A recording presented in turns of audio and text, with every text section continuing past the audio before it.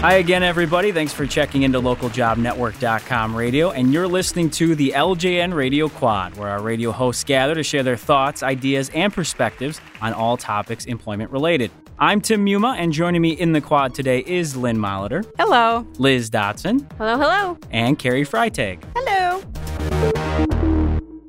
Now, it is a pleasure to have all of you in here in the quad once again, and as per usual, we do have a quality array of intriguing topics to discuss. And while I normally wholeheartedly believe in ladies first, I'm going to actually kick us off today, if you all don't mind. Hey, go for it. Equal opportunity. All right. Good to hear. Well, recently I've had some conversations with people who are starting sort of their first real job, quote unquote, getting into their career, or changing careers completely, which feels like, your first real job again. And I was hoping to get a couple things from all of you. One, just your thoughts on some of the challenges that they might come across in that new setting and really taking that on for the first time. And two, giving any advice that they can use to survive in some cases and thrive in some cases, especially those first few months where I think you're really getting your feet wet. So just going to kind of throw it out there to the experienced group out here. My first thought was that they have to learn to separate their personal life from their professional life. When you go to school, you're probably checking your cell phone, emailing your friends throughout the day. But when you come to work, you have to focus on work. For 8 hours a day, you're focusing on work and showing your new employer your commitment, not emailing your friends. Ooh, That's that was a a good good one. one. Carrie. I can't follow that. Well, one of the things, I'll speak still. One of the things that I had thought about was just the structure and the hours. As you mentioned, the 8 hours. I mean, those days are a little bit longer than having your class, having a break, making some lunch. This is for college grads, but I think that would be one thing. And then also just the structure of the day and making sure that you're very conscious and aware of time when you're coming in, when you're leaving, when you're taking your lunch and stuff, always adhering to the structure of the company that you're working for. Mm-hmm. Yeah, I'll build on what Liz just said. I had put on here, don't be a clock watcher. It's like you're not working at McDonald's anymore where you check in and you check out at a certain time. Sure. Depending on what your job is, you're not punching a time card per se. You may still be. But if you're not, just to kind of follow the rules and regulations of whatever your new employer is all about. Something to keep in mind. Now, one thing that I talked about with some of the individuals was just, and for myself, and this is kind of my personality anyway, is to just listen as much as you can and just kind of absorb. I mean, I know a number of what you're talking about is along the same lines, understanding what the rules are and regulations, how things work, but just really picking up everything you can from anybody. I personally think you can pick up a lot from just kind of sitting back and observing two people having a conversation, or if it's in a meeting or something like that. But another question or concern that came up from people is, well, how do I act? Can I just be myself from the get-go? Is that the best way to do it? Do I kind of step in slowly as far as my personality? And what would you suggest for people who are concerned about sort of that side of it as opposed to the rule side? I always kind of took a pulse of what my new work team was all about. Okay. I deferred. Surprisingly enough, I was quiet when I got out of college. And so I kind of suffered from being new to a work team, and I was too quiet. And then I kind of got razzed about it in a friendly sort of way. Right. And they were trying to draw me out. But I would say step back, get an idea what your work team is all about, and then try and fit into that work team, and don't come on too strong with what your personality may be if you sense that it doesn't quite gel. Okay. Just maybe tone things down just a little bit. Yeah. Until you get the feel of what's going on. Yeah. We want you to be who you are, but I don't know. No one's going to fault you for being professional, so that would kind of be the focus I would have on coming into a new company, is just make sure you're being professional, and eventually your personality will come out and you'll kind of build relationships and things, but stay professional. All right. Cool. I think some good tips for people, and for everyone out there. Obviously, we've all been through it at some point, so it always gets better, I promise. No matter how awkward or uncomfortable it might feel at some point. It's kind of like high school again, right? So. Yes, I like that. And I always tell people that. It's like, you're going to get over the hump, but I tell people, you got to give yourself 3 to 6 months. Sure. I mean, it's not going to happen in a week. Yeah. That's true. If it does, hey, great.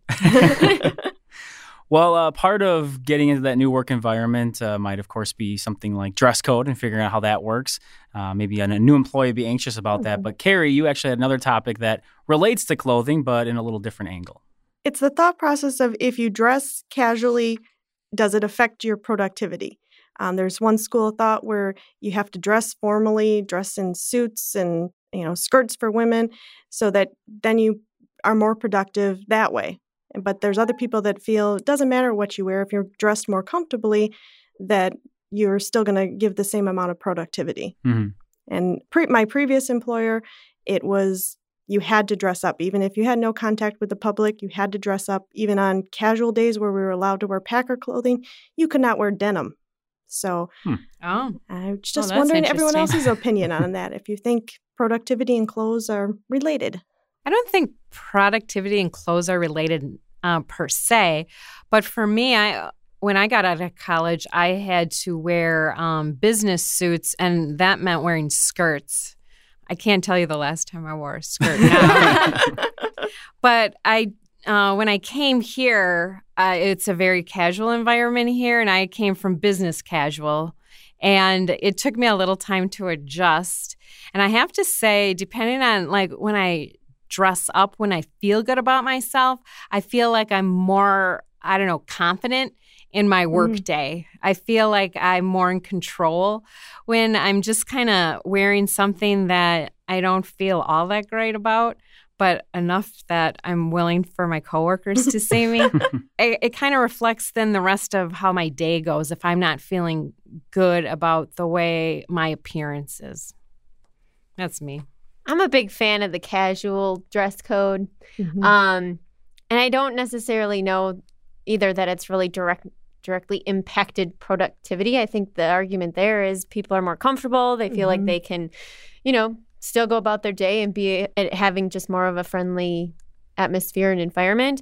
I do remember a coworker back in the day used to, on big days that they were anticipating, they would have, they'd wear their rally tie. And that was their thing. Like they would dress up when they were going to have a big day. And I think that's kind of fun. I guess it's contrary to having a casual Jean Friday on the other side of it. Yeah, you dress up day. But there is a mental state there too. If you feel like you need that extra oomph and you feel like, you want it. Typically, if you're dressing up, you're going to do your hair and everything's all falling into place, and maybe you're just feeling better about yourself. But in general, I'm a big fan of the casual work environment. Yeah, I think I agree for the most part with what everyone's been talking about. And Lynn, you brought up, and Liz, you mentioned it too, just feeling confident. I think that comes down to a lot of what it is for each individual. I mean, someone like myself, no matter what I wear, I'm pretty much going to feel the same way. But other people might feel great when they're dressed up, or maybe they feel great when they're in just jeans and a t-shirt. I think obviously to figure that out for yourself. But I haven't noticed anything as far as lack of productivity just because someone's dressing casual, and I appreciate that freedom. I think the interesting side of it now is if I ever do, for whatever reason, decide I want to wear something nicer, then I get asked 47 times, "Oh, what's going on? What's going on? What did you dress for?" Just wanted to dress nicer today. Or truthfully, it's usually I didn't do laundry, so that's all I have left is our nice clothes. I hear that. I actually hear that answer a lot around here, and it makes me laugh then. Yeah, I think that does happen. But I think you should wear a suit tomorrow, Tim. We'll see. I don't know. See, and that's the hard part is that, I've always been in the media, and obviously where we are now, it's an office setting, even though I'm doing a lot of radio stuff. So on the TV side, you would dress very nicely. Or in my case, if I was doing covering high school sports, you sort of dress similar to what they would dress nicely. So it's kind of business casual. But if you're on the radio, most radio guys dress horribly, to be honest with you. I'm just telling you the truth. But they can. Nobody sees them. So, but yeah, I think to each their own. And if your company is confident enough that you can do your job by being casual, I think that's awesome, like they do here, obviously. All right. Yeah. Cool. Well, as we talked about what you wear at work, it could be a point of emphasis when you're talking about some etiquette. We didn't get into that necessarily, but Lynn, you have another area that you like to discuss in terms of etiquette at the workplace. So I thought we could talk about email etiquette today, and I did something a little different than we typically do. So I thought I would just kind of toss out the type of emails that we tend to get here in the office. And here is the question, though. Do you respond or don't you respond? And how might your response or lack of response, how might that be interpreted by your coworkers? So I'm just going to toss out situations, and then you guys can chime in. It's like, do you reply or don't you? And maybe why or why not? Or if you do, to who, right? Right. Yeah. Okay. Yes. Thank you. All right. So here we're going to start out really easy. And this one actually happened today. We received an email today about birthday treats that went out. It could go out to the entire team, department, the entire company. So do you reply back or don't you? Yes to the individual. Not reply all? Is that what you're saying, Liz? Correct. I will reply back if someone brought in something that's homemade and just absolutely delicious. Reply just to that person. If it's donuts, I didn't reply. So Depends on the treat. It does. So if they put in the effort to make something, yes. then you thank them. If they I got it. My goal is to get Carrie to individually reply to me with a baked good. I would say I'm so with Liz on the reply versus reply all. Mhm. Just reply to that person, I think, is the best way to go. And I honestly don't usually reply to those, but I usually will try to find a time to just see them and say thanks or whatever. So Oh, that's that's nice. just me, which is funny because I'm usually a very big email person versus personal interaction. But with that, I feel like, I don't know, just a nice quick thanks. Anyway. Well, a lot of times it surrounds an occasion, like True. either a birthday or an anniversary, or there's something. So, yeah. All right. So I'm going to put one added twist onto this one. So you say, thank you. Have a happy birthday, person. So does the person respond back to you? Yes. That was quick. Do you say thank you? Yeah, I do. Yeah, me too. Mm-hmm. I think if it was just thank you for the birthday treats, then it would be ended. But if you added in the happy birthday, then they need to thank you for the happy birthday. Yeah. Yeah, it makes sense. I'll go with that. I agree. Are you going to walk over there and tell them? Yeah, just keep going back and forth. That I would not do. That. Okay. This is a work-related one. So you receive an email with a status update about a work issue or a completed task. So maybe it's a direct reporting back to you with a status, or it's just a coworker, saying that a task has been completed, or this is what I got done today. Do you respond back or do you not? Tick tock, tick tock. I was trying to let the ladies go first. I hope I didn't stump the group. No. No, is it getting okay? So is the email to multiple people or just one person? Say to a project team or to just a manager. You can I'll reply, but to that person. Like just there with a needs thank to you be or- discussion, right? Yeah. Okay. Yeah, if it was directed to me, if I was in the CC category, then I would probably not respond back. Right. But if I was part of the main group, Okay. I would. Good clarification, Carrie, Yeah. with the CC. Very important. Yeah, I like that. Yeah. I'm big on always just a quick thank you, or to Liz's point, if maybe you had to clarify something or whatever. I think it's important just to acknowledge that you got it. But yeah, I like the point by Carrie there. If I'm in the CC, I kind of, not that I ignore it, but it's just kind of like, okay, it's sort of for my information, but not my, not part of my process, I guess. I do like a response of some kind, me personally, because it's like message received without saying, it's like, did they read it or didn't they get it? Or did they have an issue with it or not? So even just saying thank you. Right. Although I have to admit, I took a clue from Liz, and I know, Liz, you respond back directly to the people, and you're not a big reply to all person. No, I'm so not. I've been trying to do that more often, because I figured out that's what you were doing. I'm trying to keep inboxes a little lower. Okay, so let's. Here's one more, but I think we've kind of covered it already. So what about company-wide messages that you celebrated a work anniversary or a work milestone? Do you respond back directly to the person in terms of who had the anniversary or who had the milestone? Oh, so an individual's anniversary or like the company's Yes. anniversary? Individuals. Individual's anniversary, I would definitely say I would send a message to them directly. I would not reply to all. What was the other one? A work milestone. So some like our sales teams are always hitting $1 million sales milestones. And so we send that out to the company. Do you respond at all to those or do you just take them in? I'll defer. I will, if it's, they hit the $1 million mark of some level, I will to that person only just say a quick congratulations on your accomplishment. That's good. Mm-hmm. Yeah, I think it depends on. It might depend on the milestone exactly. I mean, not to diminish what anybody does work wise, but for example, even for myself, if I send out a certain number that our radio team did, Oh, yeah. 700, blah blah blah, is fine. If it's 800, then okay, there's sort of that natural milestone to it. So even from sales, if it's 2 million or as opposed to we reach this point where it seems like more of an update. But yeah, I think in that case, typically, back to the individual. If it is a sort of a company-wide thing where it was emailed out to the company, like maybe the president or the owner of the company sent it out to sort of acknowledge all the work everybody's done, I can see that being a reply all, like just great job, everybody, because it's sort of a blanket statement. Yeah. But if it gets that individualized or a department or something, I can see that being more just focused to them on that reply. All right. Well, thanks. Hopefully for our listeners, this just gives you some food for thought as to when you're going through your email, giving a couple of different perspectives on how you handle email responses. Mm-hmm. That was fun.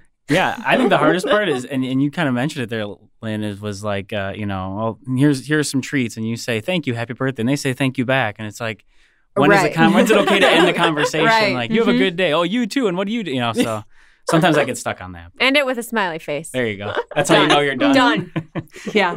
They used to have a thumbs up emoticon on our instant messaging. Right, They don't I have miss it. Yeah, I always love that because that's kind of how I finished it. Like, Yeah, okay, I like we're good. it. Okay, we're done. All right, moving on. Last but certainly not least, Liz, you wanted to go beyond etiquette when it comes to relationships with or interacting with your fellow coworkers, and you want to take it a little deeper. Yeah. Not just emailing coworkers, but spending time with coworkers. What is that? Potentially outside of work, potentially. So my topic here is on, I had found an article on the 5 best bonding outings for coworkers. And we've actually had a couple outings in the company here. And so I thought, what a good timing to talk about our experience, whether we like outings, don't like outings. If we do, what we felt is good about it or not so good about it, or what we would recommend. So the top 5, just to give our listeners an understanding, they have as volunteering events, fitness and sports activities, field trips, professional development activities, and shared meals, which we happened to just do today. Very good bonding. For me, I thought the article that was key was to know your workforce and the types of activities that they're likely to enjoy. And I know at our company, we recently kind of stepped back and looked at the fun activities we were doing. And it was like, why are we trying to guess what people want to do? Why don't we let them plan it themselves? So now here, each team gets the opportunity to plan a fun event for bonding for the entire company. So, and we've been receiving some good feedback on that approach. So I know in past jobs, I've done the volunteer work where signing up for walks, and it just gets a chance to learn a little bit more about coworkers outside in a social setting, and you're doing good for the community too. Do you find that the participation in one type of event versus another ends up being higher? I know I would not participate in anything to do with fitness. Either would I. But I'll go on a walk. Yes, a walk, yes. Okay. Beyond that, no. Don't you find, I always found that it just takes someone to organize it. Yeah. Mm-hmm. And as long as you find someone to organize it and you find like maybe 2 or 3 people that are going to do it, so you aren't out there on your own saying, does anyone want to go on this walk with me? And no one signs up with you. But if you start with a little group, then it's kind of like a magnet. Yep. Mhm. And I know we've talked about it on the quad before, the idea of volunteering and how with our organization, we do a great job with that. And I think that's a simple and a great way to involve everybody and kind of have that bonding moment. One area that they mentioned in the article kind of at the very end as a possibility was improv theater. I don't know if you guys saw that at the end. It talked about if you're in a place where communication is key and thinking on your feet. The couple of years that I was teaching before the year, the place I was at, they would actually, kind of in our preparation, the weeks leading into school, they would have us do stuff like they'd bring in somebody who is like an expert, and they would create these scenarios, or we would create, and we'd have to like do improv, like comedy. Oh my! I know, and Wow. yeah, the staff I was with was very gregarious and out there, and they were loving it. And Oh, that's good. yeah, and even though I've done the media stuff, that's different to me. That I kind of pull back from that stuff, so it was a little tough to step into it. But there was a real bonding to it, and you really did learn. You learn more about the people because you're sort of, you weren't kind of guarding yourself from everybody. You were just go for it. You're out there. I'm not suggesting that's going to work in a lot of offices. Stay tuned. Fun event. Right, yeah. I should throw that out there. Tim's funny event. Improv comedy. I think I know a couple of people that they work at Comedy Sports, which is an improv Yeah. here in the Milwaukee area. So maybe we do that. All right. I could see you guys hanging out. I just have sheer terror going on in my head. Yeah, me too. I'm like, remember types of activities that people are likely to enjoy. I am not funny. Have you ever tried doing improv? No. So you don't No. know that you're not good at it. That's see? true. True. I mean, that's what we teach kids to do, right? Is you gotta at least try it, whether it's a food or an activity. No You one's gotta at ever least try told me I'm funny, though. it. Sometimes those are the funniest people that don't even know it. Oh, boy. Come on. The key, I'll give one tip for improv is always to affirm. So you never say no. You always just go with it. That's the idea. Oh. It's always yes. So somebody says this is a baby, it's a baby, and you work it that way. So It's not a watermelon. It's a baby. very good. Okay. It's always a baby. We could have a whole episode on this. Yeah, we could. All right. Well, with that, we are unfortunately out of time for this edition of the LJN Radio Quad. Though I am confident everyone listening was able to take away some valuable insight from our discussion today, especially the improv piece. I think people will use that at work, I hope. And remember, of course, you can always reach out to us on the LJN Radio Quad by sending a message to lljnradio@localjobnetwork.com if you have some subjects that you're interested in hearing about. And remember, you can also follow us on Twitter and connect with us there. Find us under the Twitter handle @TheLJN. For Lynn Molitor, Liz Dotson, and Carrie Freitag, I'm Tim Yuma. Thanks for listening, and we'll talk to you later.